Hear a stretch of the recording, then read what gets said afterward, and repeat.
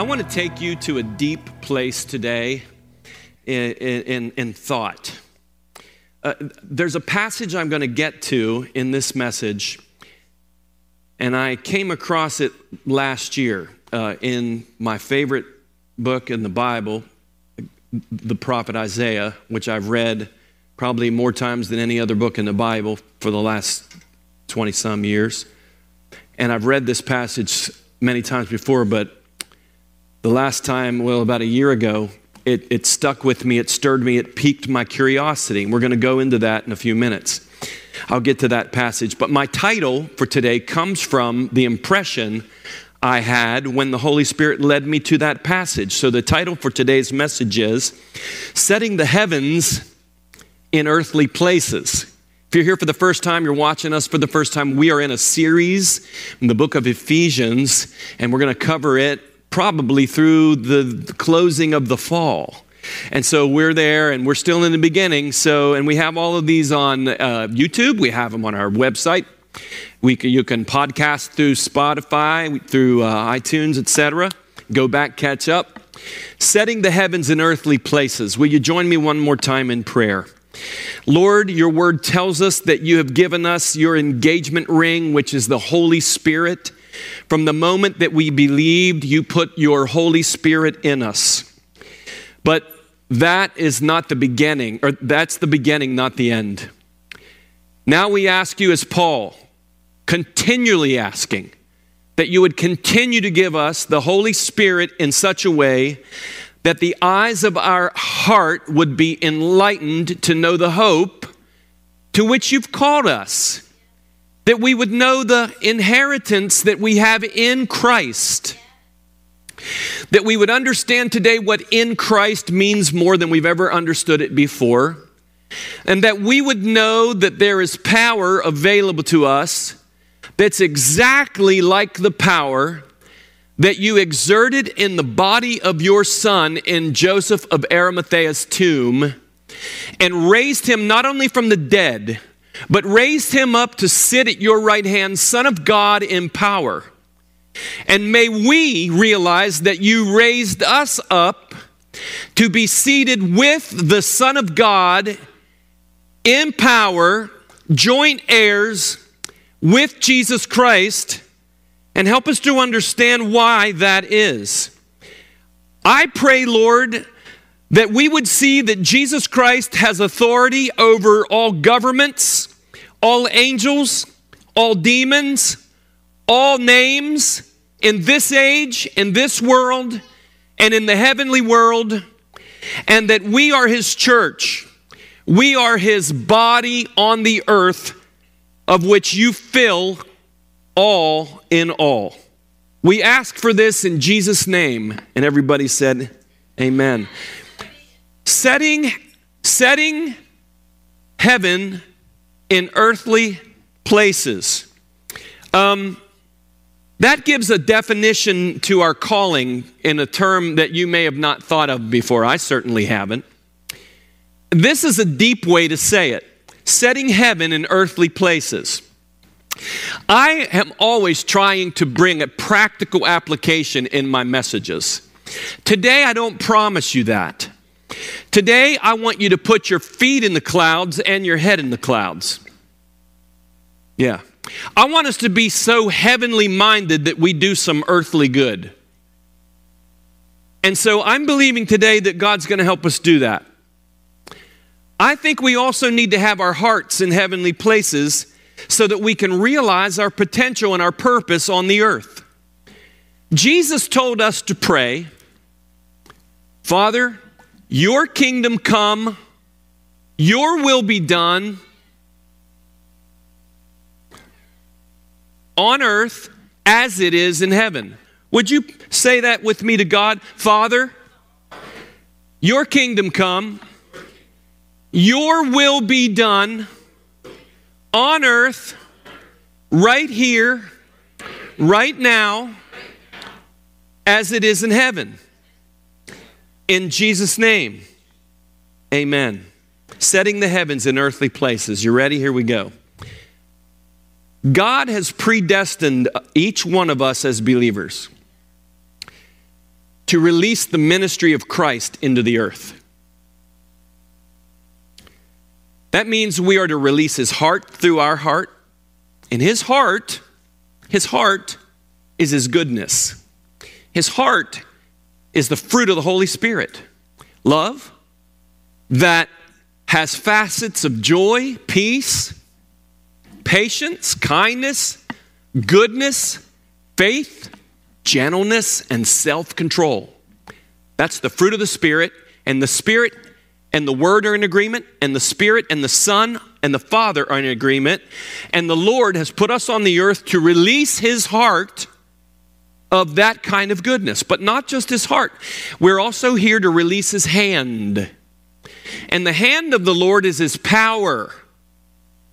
Not that the fruit of Jesus isn't powerful, but there is a difference between the ministry from the heart and the ministry from the hand of Jesus. The hand represents his power. His hand represents the manifestation gifts of the Holy Spirit that God wants to release through his church. We're going to look at that as we keep going in weeks to come. That's what God did through Jesus of Nazareth. Let me get it. I'll say it a number of times today. I believe that Jesus of Nazareth was God in human flesh. No less than God the Father in God deity, no less than the Holy Spirit in deity. And he came into this world born of a virgin born Son of God. He didn't become Son of God, born Son of God. At birth, his name would be Emmanuel, God with us. You get that? But Paul says that as Jesus of Nazareth, God in the flesh, he laid aside his privileges of God. He didn't lay aside being God, but he lay aside his ability to do things and receive things in a way that God would. And he, as a man, not meaning that he stopped being God, but chose to walk as a man in the power of the Holy Spirit. Okay? That's so important we understand that. The people that lived in that day had a difficult time seeing Jesus of Nazareth as deity. They had no problem at all seeing him as a human man. Because they even why did they want to stone him? Because they said, you being a man claim to be God. Do you know that his own brothers in John chapter 7 didn't believe in him either? So Jesus is ministering probably 29 years of age, and they've grown up with him. And at 29, John says, and his brothers didn't believe. You know what that tells me? Jesus was so human that his deity was hard to believe in. Now, he's so inhuman that his humanity is hard to believe in. And because we have a hard time with his humanity, we have a hard time with ours. And that's not even my sermon. Nicodemus said to him, teacher. He didn't say God. He said, teacher, we know you've come from God.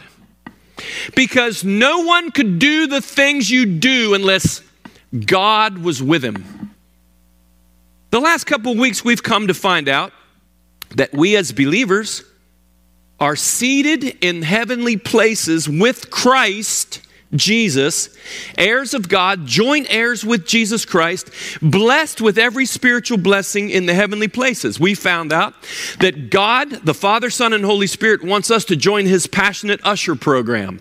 Not just so people can find a seat in a building, but a seat in their place in the family, body, temple, flock, bride, and army of God. That's why Growth Track is so important. Starts this coming Wednesday night, 7 o'clock. You got to be there. You got to be there if you want to know who you are and how it fits and what you got to. We got flooded out last week. Thank God not in the building. And we were going to meet last week. But you know what? God, whatever, we're going to meet this week. The times are in God's hands, so join us for that. But let me share with you what this is saying to me. What I think I'm discovering, and I hope I do, and I want to take a deep dive into this in my own life, this thought of setting heaven in earthly places. I want to show you from the scriptures, starting in Ephesians, what this means so far to me. Let's go to Ephesians chapter 1, verse 11 and 12, New American Standard Bible. In him, that's Christ, in Jesus Christ. But I want you to think of the word Christ. I want you to put that in the forefront of your mind and stay right in there. In him, we, believers, also have obtained an inheritance. Now, what is that? We have been predestined according to the purpose of him. Well, what is his purpose? Well, he works all things in accordance with the plan of his will. Now, we get, and I pray prayers like this, Lord, I need your will about this, that, and the other. But the big picture, 30,000 foot level will of the Father is that none be lost. And that those who are lost get found, and that those who get found get favored, and those who get favored get fitted, and those who get fitted get filled, and those who get filled are fashioned to be the extension of Jesus Christ in the earth. And so sitting in a seat in the church is way, way, way, way, way back in the plan of God's will for your life. Deciding what kind of bridal gown you should wear for your wedding, that's important to Jesus. He even cares about the sparrows, but that's way below the 30,000 foot level. We got to get our head in the clouds and our feet in the clouds. Because where God wants us to go is somewhere that we have no idea where he wants us to go, and I didn't either. But this setting heaven in earthly places is blowing my mind. All right? In accordance with the plan of the will, to the end, to the goal that we, say we, who were the first to hope in the Christ, would be to the praise of his glory. That means that you and I, whatever we're going to unfold here, walking that out causes other people to do what the people did when Jesus Christ healed a paralytic. Luke adds, when it was over, they said, they gave praise to God and said, we have seen amazing things today. What would happen in our town if God did amazing things in the church and through the church, in town? Let me just keep building on this. You all know this, I know this, but I'm just going to go there. Christ was not Jesus' last name, right? I mean, Jesus didn't get married and he didn't have a wife. But if he would have, it wouldn't have been Jesus and Mary Christ. And here's his son Benny Christ and other son Billy Christ and his daughter Amy Christ or whatever. No, Christ wasn't his last name. Christ was the description of the power-filled purpose that the hand, say hand, of the Father placed on his Son in the Jordan River.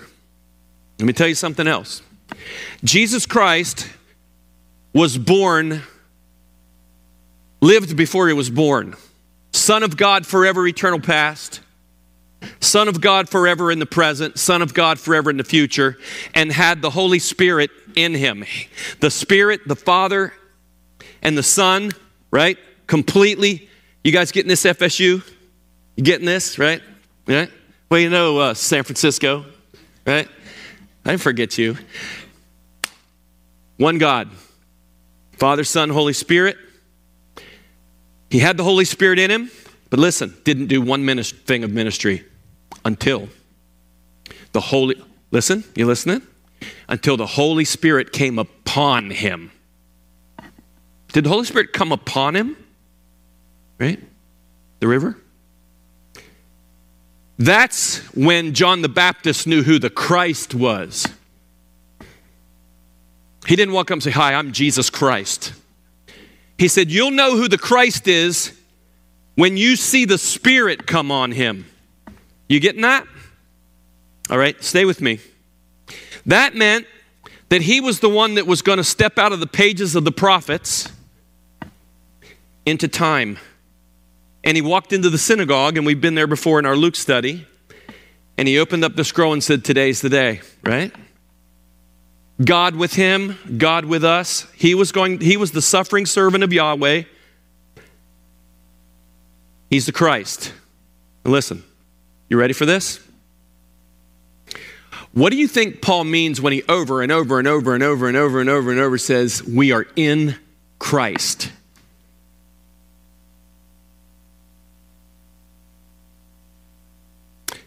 What might in Christ mean? I'll tell you what it means.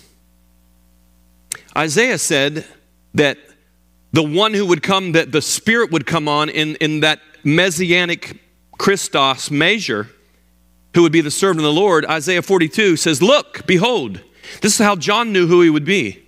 My servant whom I uphold, my chosen one in whom my soul delights. Look, I have put my Spirit, say the next word. It's important. He had the Holy Spirit in him, but God was going to put the Holy Spirit on him. Okay? And he will, when the Holy Spirit comes on him, he will bring justice to the non-Jews, all the nations of the world. He will balance it up. He'll take the unbalanced measures, and his act of justice will bring justice to the world. Okay, that's a big picture.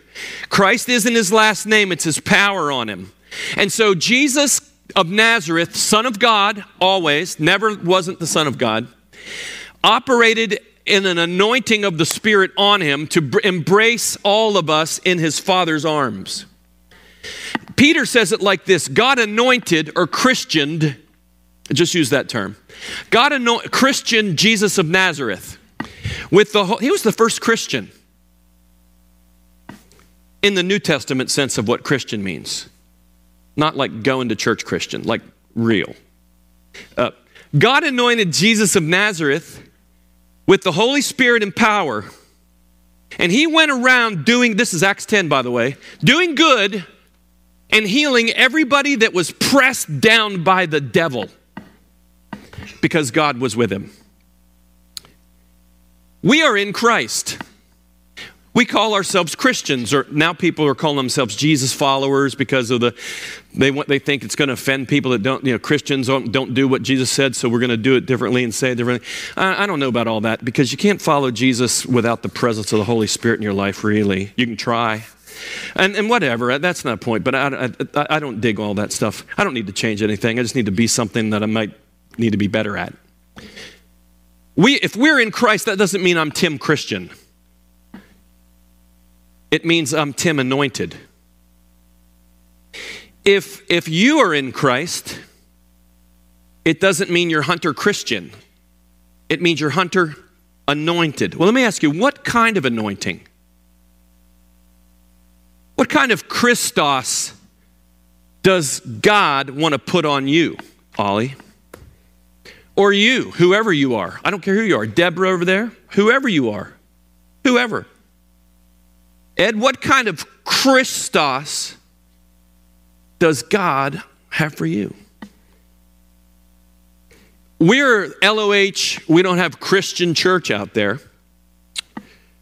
But someone said, are you a Christian church? Well, yeah, but what if we'd say we are an anointed body of Jesus? Look what the anointing did for Jesus. In Isaiah 11, the seven anointings of the Holy Spirit. One Holy Spirit, 7 facets of his touch. When John sees the throne of God in Revelation 4, he sees 7 lamps blazing. They represent the 7 spirits of God, the King James says. The earlier manuscripts of the Greek say the 7-fold Spirit. When Zechariah saw the lampstand as a symbol of the Holy Spirit, he saw one lamp with 7 arms on it. 7 is a number that means perfection, so the anointings of the Spirit can be released to us and through us in 7 different ways. One is the Spirit of Yahweh. Can you imagine? The Spirit of wisdom, the Spirit of understanding, the Spirit of counsel, the Spirit of strength. When my grandson, Graham Slam, prays over food, he always prays to become strong. The Spirit of knowledge and the Spirit of the fear of the Lord. They're the facets of the Spirit anointings. Yeah? Isn't that cool? Right? Now let's go deep. You have ears to hear today? I don't have this passage up there, but I prayed it. Paul said, give us eyes to see that Jesus has put everything under his feet. Let me ask you this question. Where is the body of Jesus? 2 places, just like you and I are in 2 places. His body is his Father's right hand, but his body is also in his church. You and I are at the Father's right hand, but we're also in the earth. So he's put all things in subjection under his feet and given, and he's head over all things to us, the church. He's the boss. He knows what he wants to do. And we're his body, the fullness of it. This is the ideal. We are to be the fullness of him who wants to fill all in all.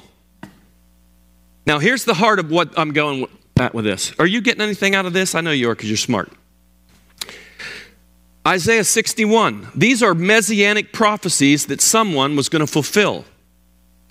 And Jesus read this in the synagogue in Nazareth. Here he says, this is what Isaiah saw 600 years before Jesus was born in Bethlehem. The Spirit of the Lord God is upon. See upon? Do you see upon? It's very important. Upon. Jesus of Nazareth was fully God. Spirit of God in him. But this is about a mission. What did he do before this? He helped his dad in the carpenter shop, I guess. I don't know if he played soccer. I don't know what he did. I don't know if he skipped rocks across the River Jordan. I don't know what he did. He just probably was a kid. Jesus was so normal, they had a hard time believing he was God. We need to just let that go deep.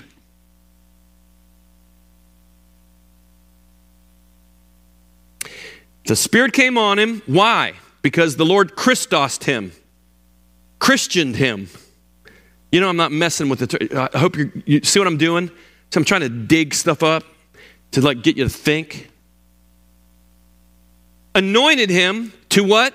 Bring good news to the humble. People that were pushed down. Bring good news to them.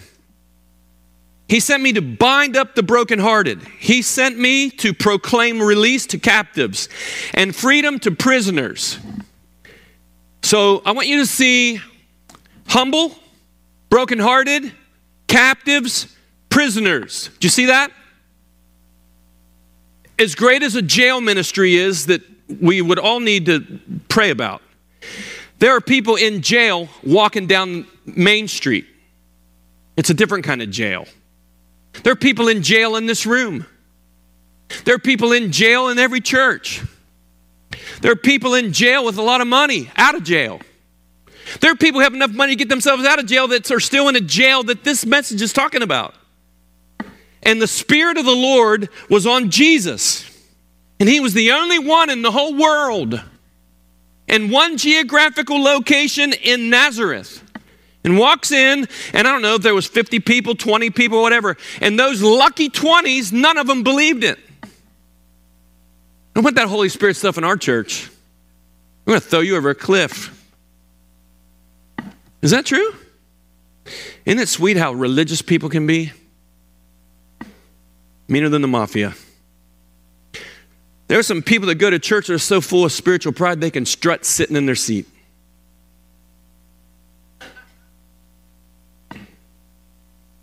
And I can strut standing here.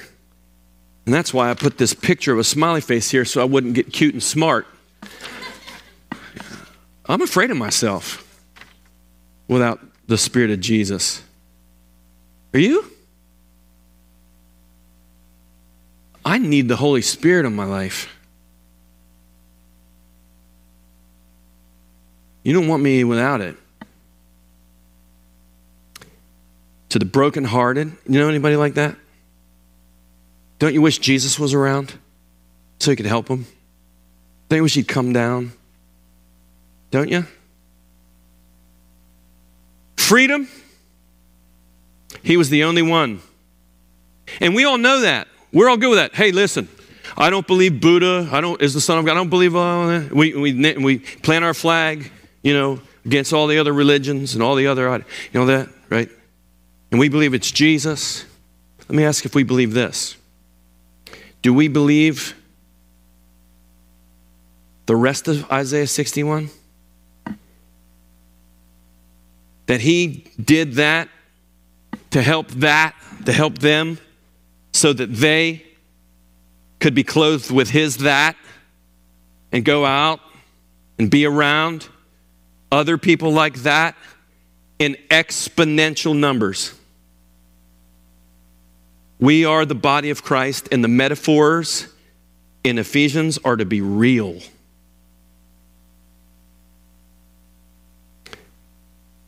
Look, Isaiah 61 goes on to say, then,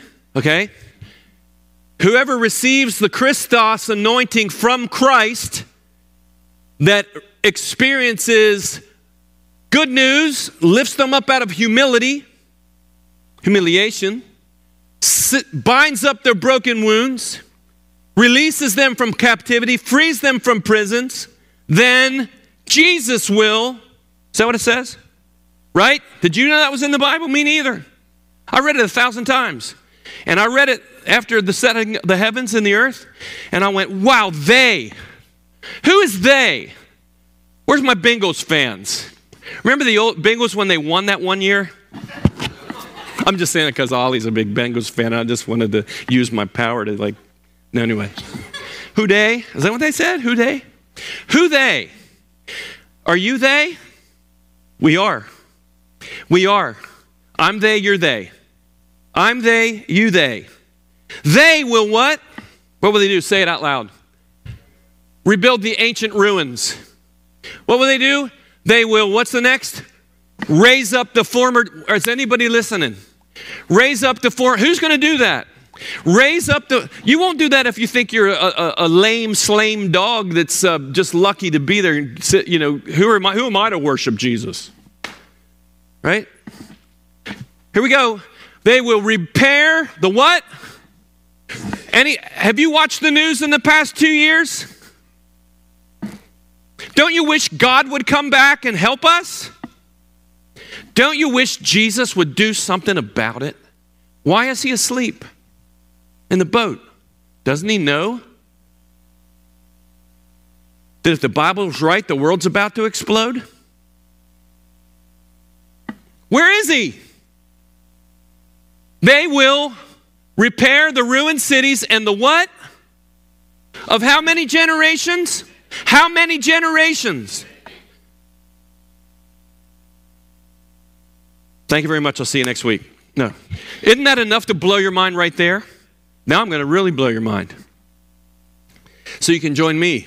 So I just sit around staring now. Want to go deeper? This has my wheels turning.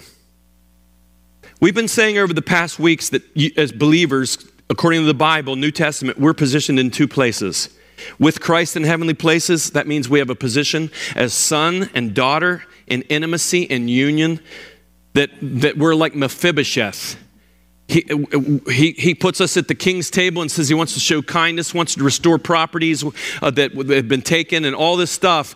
And underneath we're lame in both feet. And we've heard so long the word of the devil that's told us what we're not. That his first. How can you be this kind to me? I'm just a stray dog. Right? So listen, if you can't see yourself properly at the king's table, you'll never feel the confidence to pick up a fork. And you'll never believe that God wants to use you to, or me to, or churches to have a volleyball tournament. They're all good things. You know why? That's a good thing. You know why? Because that's a metaphor of family. right? So it's not wrong to do that. And I'm going to win the cornhole thing, by the way.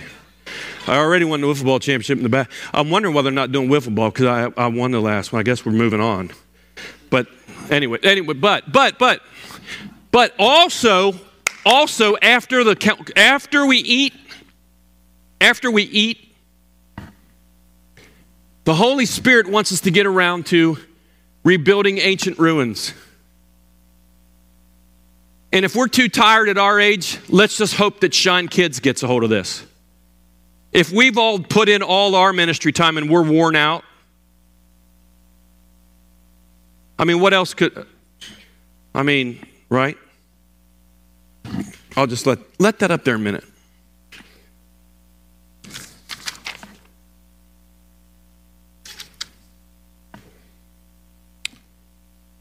In order that we might see ourselves with permission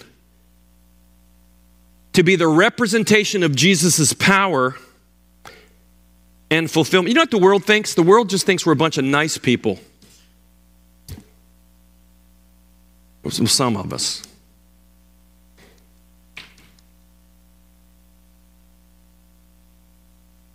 What does Christ mean? What does anyone listening?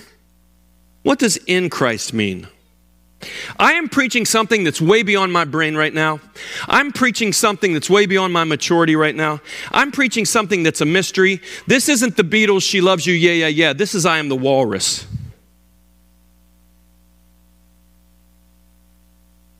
This isn't Zeppelin's I've been a long time since I rock and rolled. This is Stairway to Heaven, really.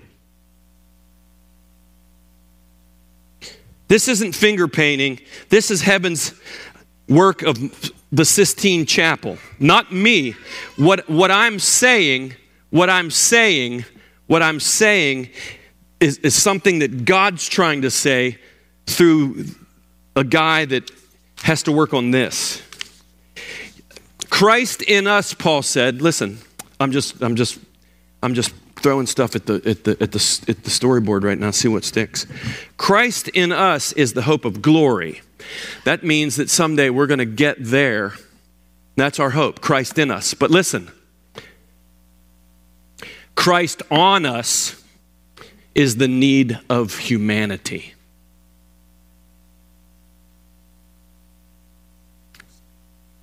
You know what? We got to quit looking for the rapture bus. We have a job to do. How dare we think God's ready to take us home? Dear God, why would God be ready to take us home right now? Are we that self-centered? Oh no! Right? Have we fulfilled Ephesians 4 yet? Where the entire body of Christ is moving rhythmically to bring a representation of the stature of the fullness of Jesus Christ? What generation did we see that?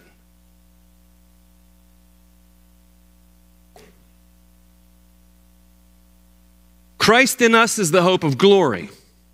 Christ on us is the need of humanity.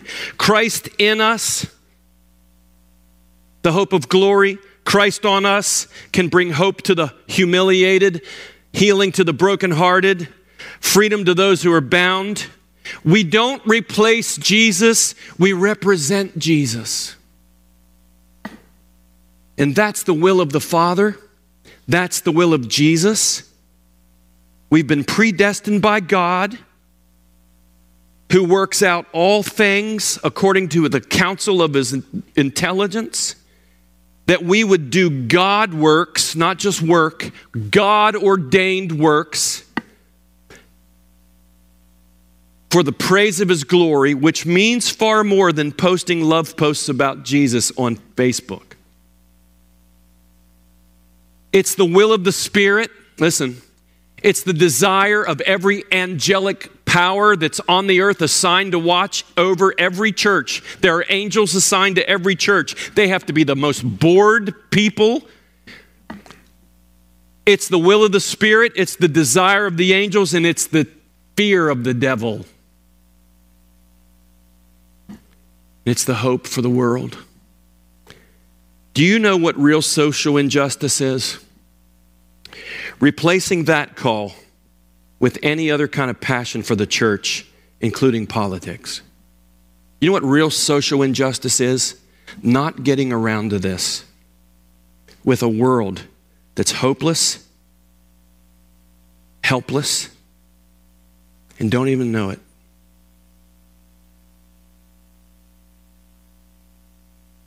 God wants to put us in a place where we realize how much we need to be in his clothing. Let's go to the next verse. Here is what, in 600 BC, the Holy Spirit through Isaiah was speaking out what the people of God were needing from God. And they were saying this to God. Ready? Awake, awake, put on strength, O arm of the Lord. Right? Awake, see, God's asleep. Awake as in what?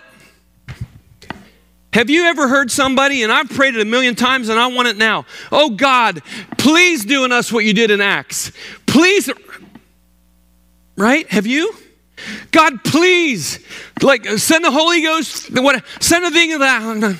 I do it all the time. I did it yesterday, I'll do it today. I'm doing it right now, I'm doing it tomorrow. But there's another verse, I'll get there. Here's look, it's an image of the voice coming from the earth, the people of God.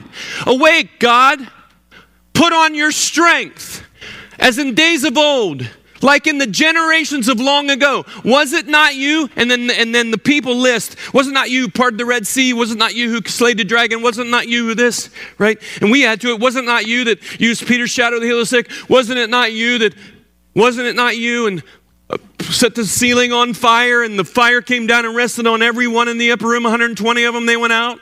And in one sermon, 3,000, not church shifters, but unbelievers came to Jesus.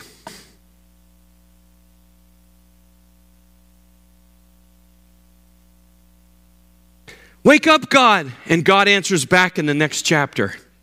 Ready? God answers back from heaven. Go. Awake, awake. They're saying, God, awake. And he's saying, you wake up. Do you see that? Do you see that? Do you see why my mind's blown? Do you see that? Did you know Isaiah was relevant? Do you know it's in the Old Testament? Do you know that people telling you don't have to read the Old Testament? I just gave you the gospel according to Isaiah. Watch this. Awake, awake. God says, clothe yourself. What? Be about the Christos. Clothe yourself with what? With the power to do what you can't do through niceness. With the power to do that won't work at any gathering you have unless the Christos is there. How many of you are with me? And this is not denominational, by the way. I don't know what denomination Isaiah was. You with me on that?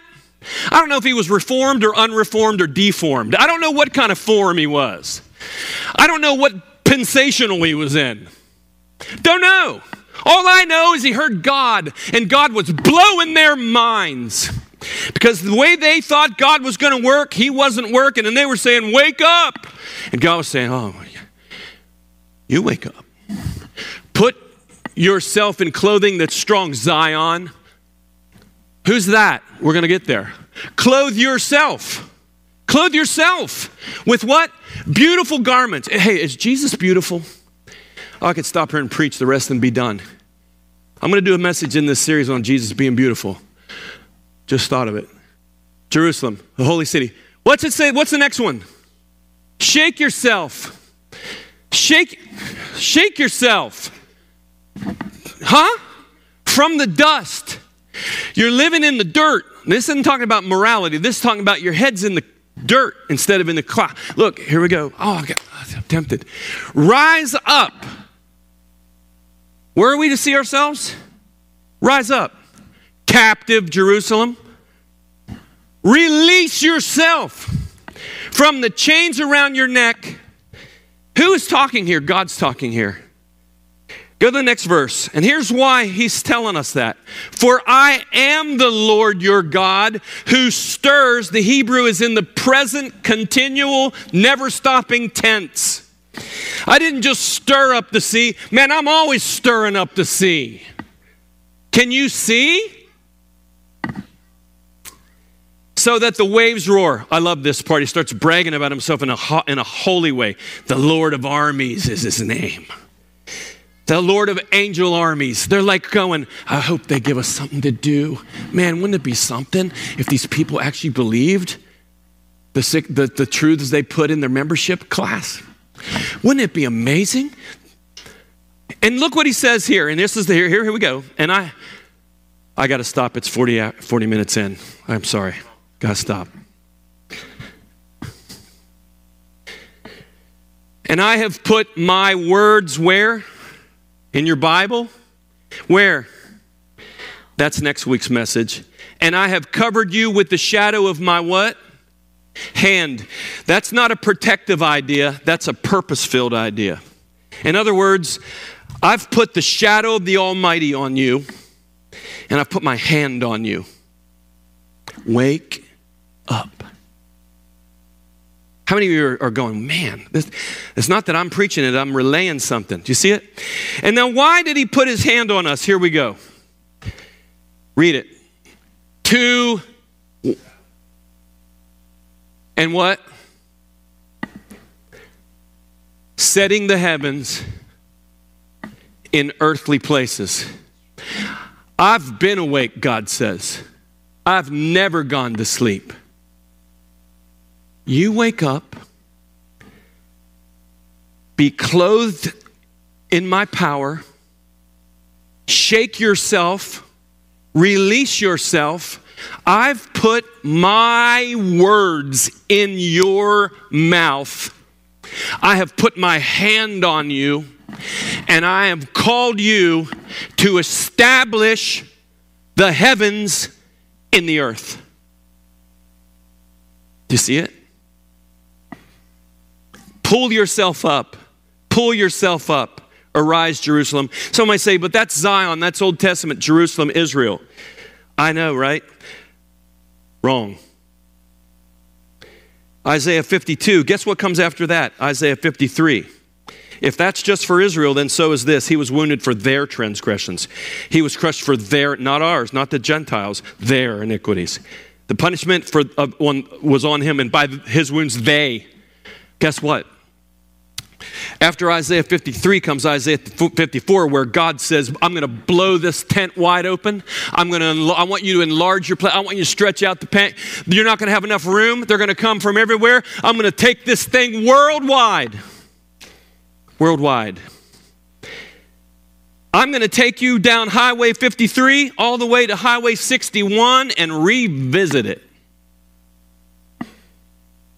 We're going to revisit 61 and go from he to they. Now, Zion, according to Paul, this isn't in your notes, but you can add this to it. Nerd out on it this afternoon. Zion, Paul describes, Mount Zion is the city of the living God. This is Hebrews 12. The heavenly Jerusalem. Where are we to be seated? Where are we seated? Heavenly places? This is us. This is us. This is us. Myriads of angels, where the blood speaks better than the old covenant blood of Abel. Want to know who Jerusalem is? Galatians 4. The present Jerusalem on the earth is enslaved with her mother. But the Jerusalem above is free, and she's our mother, and what God is saying, act like it.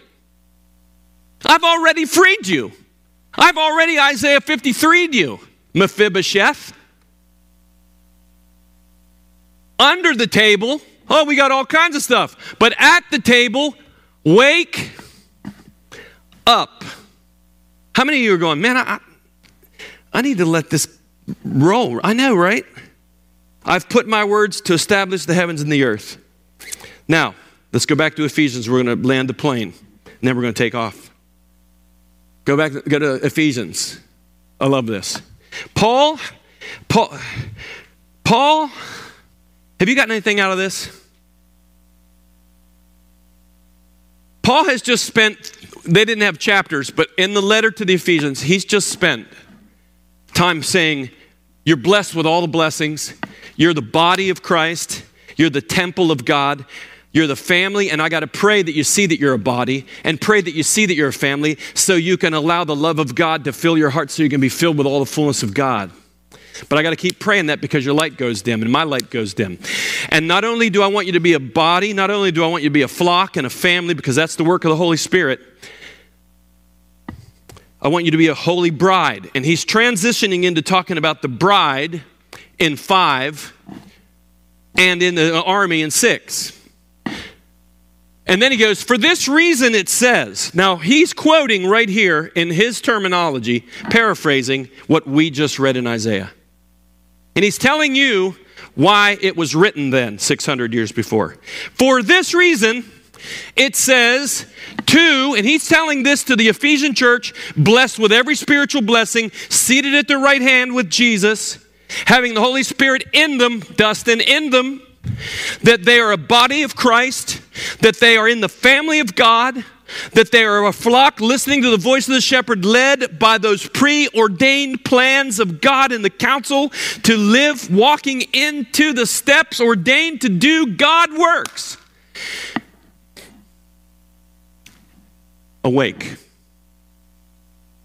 sleeper, and rise from the dead. They're already risen from the dead, but they're acting like they're in the dirt. I can't tell you that I don't live in that. That's me so often. Is it you so often? And you know what we do when that happens? What is described here?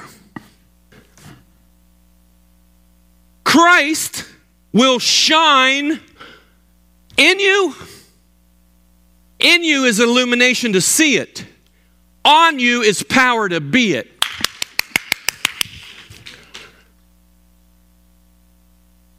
Don't you feel like, I feel like jumping off the platform right now. But I'd have to be in another denomination. If they had the organ playing, in the background. What denomination am I? I don't know. I just read Isaiah, whatever he is. That's what I want to be. And Christ will shine on you. Let me say it again. He shines in us so we can see it and on us so we can be it. Be what? Be what? Good news to the humiliated. Freedom to the captive. Open the eyes of the blind. All that. So we can be Jesus in exponential numbers. So the church can be the fullness of Him. And here's why that's important. So then, which means if you don't do this, so then it won't. So then, be careful how you walk. This is not just about, I hope I don't sin today. That's important, but I hope I don't sin today. Hope I don't watch too much Netflix. I hope I don't too much time on Facebook, which is all important, all that stuff.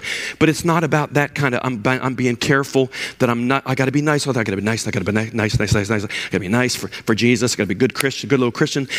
That's not what he's talking about. Be careful how you walk. In other words, be so careful that you don't miss this. I'm anointed to heal the sick. I'm anointed to open the eyes of the blind. I'm here to set captives free. I'm here on a predestined mission to bring anyone, you listening? Be careful how you walk, not as the unwise people, but as wise. Isn't one of the facets of the anointing wisdom? Now, wisdom, this is not about how many degrees you have in the frames on your wall in your office. This is not about whether you've read Nietzsche, Aristotle, whether you know all the right ways to look at political views in the world right now, that you're the person of talent with the balance. That you're fair and balanced in all things. It's not about, that's good, but that's not what this kind of wise is. This kind of wise is seeing what no one in the world, the smartest people in the world can see, but seeing through the eyes of God and led on a mission by the Holy Spirit. I don't know how smart Ananias was, but he heard the Spirit say, the future of the whole New Testament church, who was just trying to kill people a couple weeks ago, is praying, he saw a vision of me, and I want you to go and lay your hands on him. I'm going to jump. Why didn't Ananias just say, you come down like you did and lay your hands on like you did the leper. We're believing you. We're going to confess. Jesus is going to come down. And is that what he said to do? He said, Ananias, I know you can't spell cousin right, but go to that street called Straight and put your hand on that man.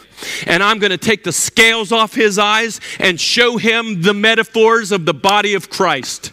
Shoo, baby.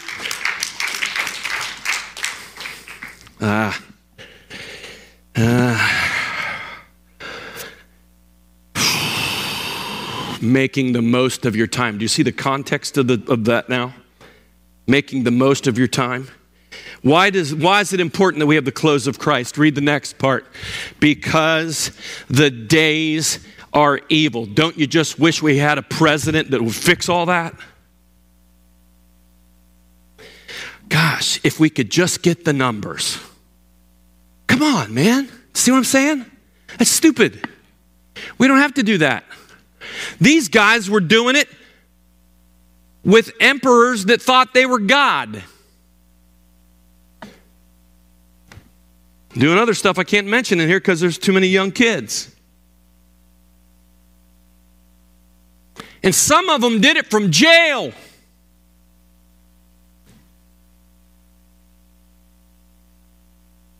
Because the days are evil. What is evil? Who defines evil? Who defines evil? Is there anything evil anymore? Anything?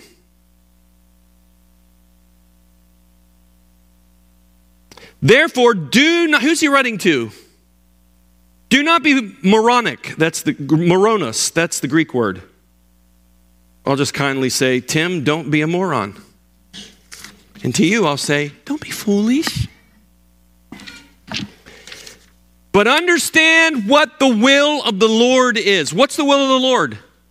We just saw it. Setting the heavens on earth.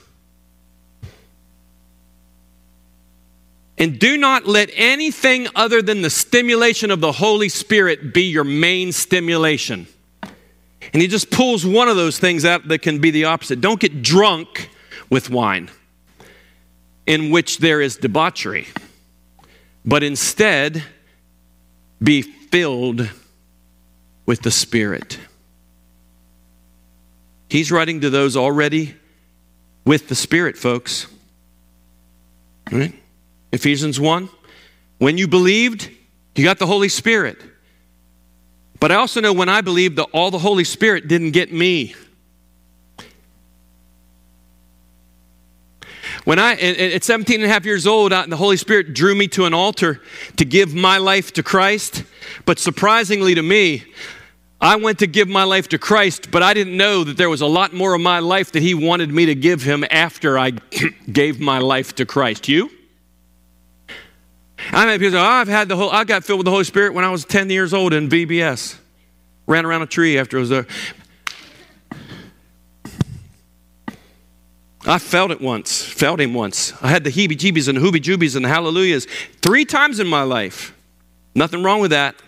But he wants to take us from the hallelujah shout to walking with power into dark places. From the moment we believe, we have the Holy Spirit. But this is talking about not the Holy Spirit being in you, the Holy Spirit being on you. You receive power after the Holy Spirit comes upon you, and you'll be my witnesses.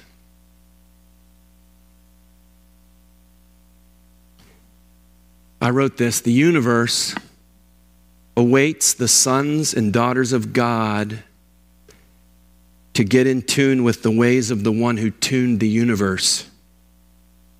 And the only way to do that is to walk in the power of the Holy Spirit.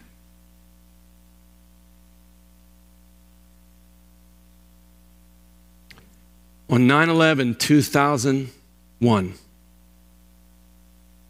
I was sitting in a conference with Pastor Dr. Jack Hayford. Unbeknownst to any of us that the towers had been hit, the Pentagon had been hit. And before he was told of that, I heard that man say something that God wanted to burn inside my soul. He said, "Dear brothers, my pastor, friends, and colleagues, listen please. You must go home to the church that God has given you oversight and search out the answer to the question, how far are you willing to go in partnership with the Holy Spirit's passion of convincing the people in the pews that Jesus wants to press the keys of the kingdom in their hands." He said he wants your spirit-filled church to go deeper and become his spirit-formed church. And then they walked in and said what they said.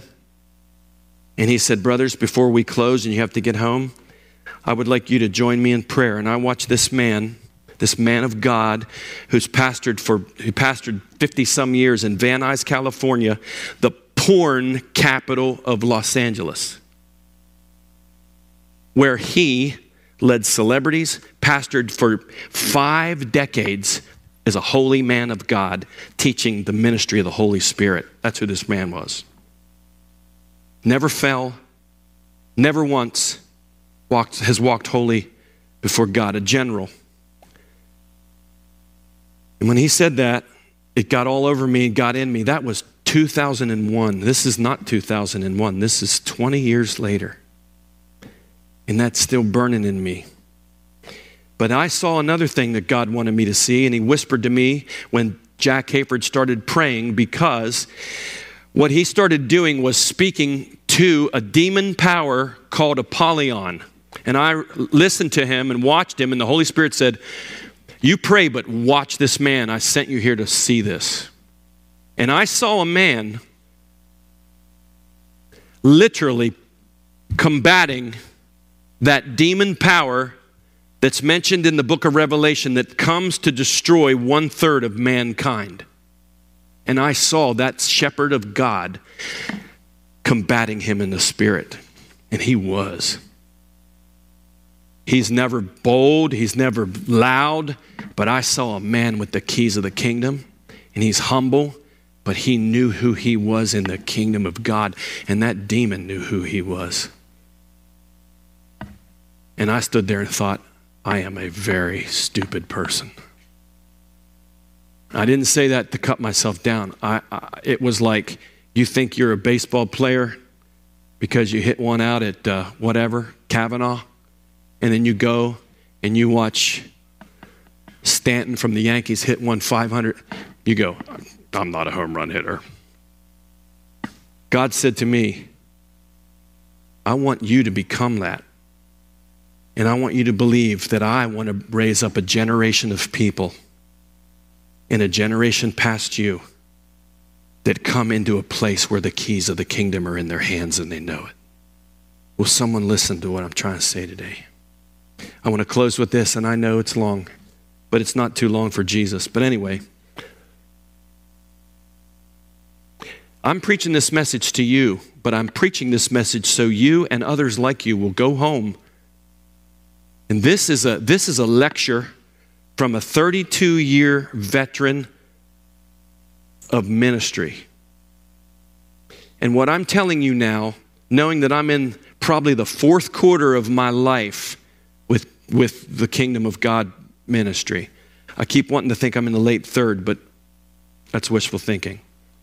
I know I only have a window of time to unpack from me in my heart what I can't die with inside me.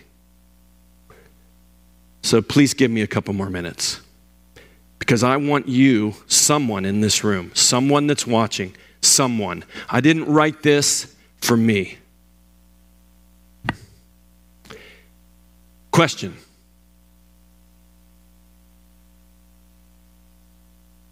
If you can say it in 30 minutes, you're not worth your salt, because you're not saying much. Did you say this? Do you know? Have you read Isaiah? How long? Anyway, now I'm upset about it because we got a war to fight. We got a body to build. We got a flock. Anyway, have we, this isn't to anyone else but me and you, have we sought the King about his purpose of the keys in our generation? I didn't get this from anybody's sermons. I didn't get this from anybody's book. I didn't get this from anybody's podcast. I got this from Jesus. And he says, I say to you, upon this rock I will build my church, and the gates of Hades will not overpower it.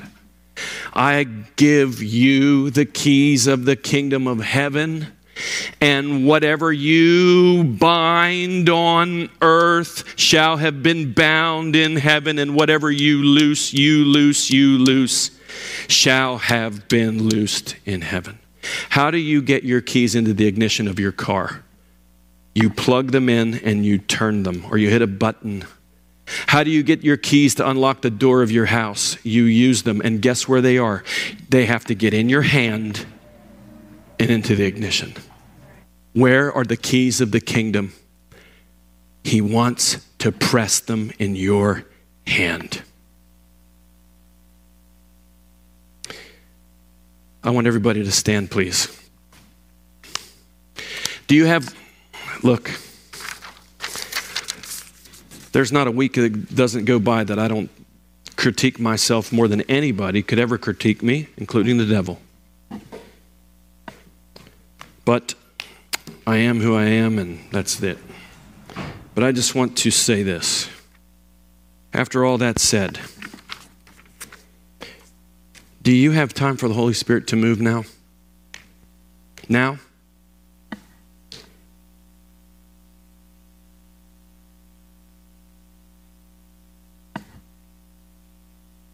When I was 17 and a half years old, I was in a Wesleyan church. I didn't know what they're doing. I thought everybody was a Baptist. I was raised in a Baptist church. I thought they were Catholics, and then everybody else was Baptist.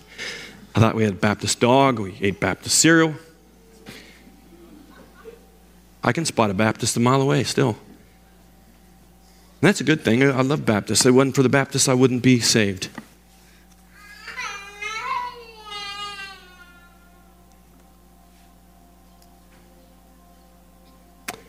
But in a Wesleyan church, I didn't even know what that meant. The Holy Spirit got a hold of me and told me he wanted me to walk in front of all the people. 17 and a half year old, I had a Beatles baseball shirt on out of rebellion to my dad, who made me go to church that morning. I was a cute kid. And the Spirit of God got a hold of me, challenged me to come to the altar to give my life to Jesus Christ. Many of you have probably done that. Or you prayed a prayer with somebody on TV, or someone led you to Sunday school or whatever. But I'm going to ask you something else. Because the Holy Spirit spoke this to me and said this. I want you to speak to my people and ask them this. You're born of his kingdom, and the Holy Spirit's in you. Would you find an altar, not to give your life to Jesus Christ, but to give your life to the Holy Spirit?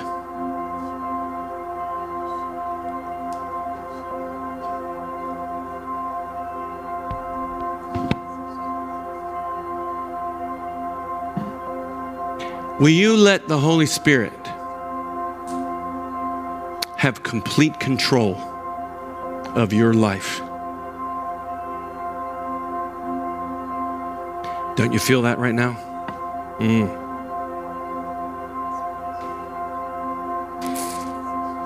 I was terrified to come down to that altar to give my life to Jesus, and came to find out that was a mixture of fear I should have and a lot of fear I shouldn't have had. And there's a lot of people afraid of the Holy Spirit. The only thing I knew about the Holy Spirit growing up as a kid was they said something about him at the offering and the communion. They sang a song, Praise God from whom all blessings flow, praise Father, Son, and Holy Ghost. And then when they baptized people and did communion, baptized in the name of Father, Son, and they put the Holy Spirit back in the box. Let me tell you something. The Holy Spirit ain't got no box. He's got no denomination. The wind blows where he wants. I ask you this. Will you surrender your all to the Holy Spirit at this altar today? He will change you into another person. Lord, I give all the minutes and all the things that I said and more to your hands. This is your church, and I stand in the holy fear of God to honor you, to under-shepherd what you want to shepherd, and to believe right now that a mighty move of the Holy Spirit begins right now in the name of Jesus. As these guys lead us,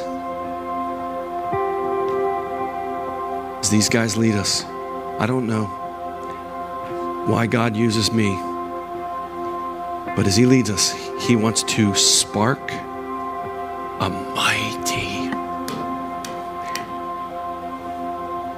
mighty move of the Holy Spirit. If you're in this room and you're tormented in your mind, I want to be somebody that can pray with you right here and break that thing off your life. If you're somebody that's been battling with chronic anything, I can't do anything for you. But I need to, this is something that's been on me for 6 months. The Holy Spirit has spoken to me and said, are you willing to be embarrassed? Stepping out into lands that you're afraid to step out in, you can't control, so that I can do what I want to do, even if you miss it. Are you willing? And I'm telling him yes. And so one of the areas in my life where I have to get obedient is in the area of listening to that and praying for people, not like some whatever, but just my way, and believing God. So if you need something like that from Jesus, come on. If you're afraid of the Holy Spirit, come on. Get up here and say, like I did at the altar, Jesus, I'm scared to death, but I want you. Come on. Lord, I just bind every lying, satanic influence off of this house in the name of Jesus. I declare that honey from heaven is dripping like a flood off the roof into the hearts of your people. I believe that every lying spirit is bound for this window of opportunity for people. I believe that out of the innermost beings of men and women washed in the blood of the Lamb, a water, a fountain, a Genesis, a river. If you need the traffic that is on the party line of your soul to stop and cease, so that your life and your mind and your heart can become like an oasis, like sitting in a Selah before the Lord, let the Holy Spirit anointing break that thing off your life. Whether you're watching on live stream, whether you're downloading this on a podcast somewhere along the line, whoever you are, Lord, I pray in the name of Jesus. Lord, I pray in the name of Jesus. I just take the authority that you've delegated I take the authority that you've delegated to me as a pastor that has nothing to boast in, nothing but the cross and your blood. And I take that authority and I speak over this house that we will fulfill the plan of God ordained before we ever walked in this door. And that today is a day where a new dimension of your power and your purity and your work is released in this place.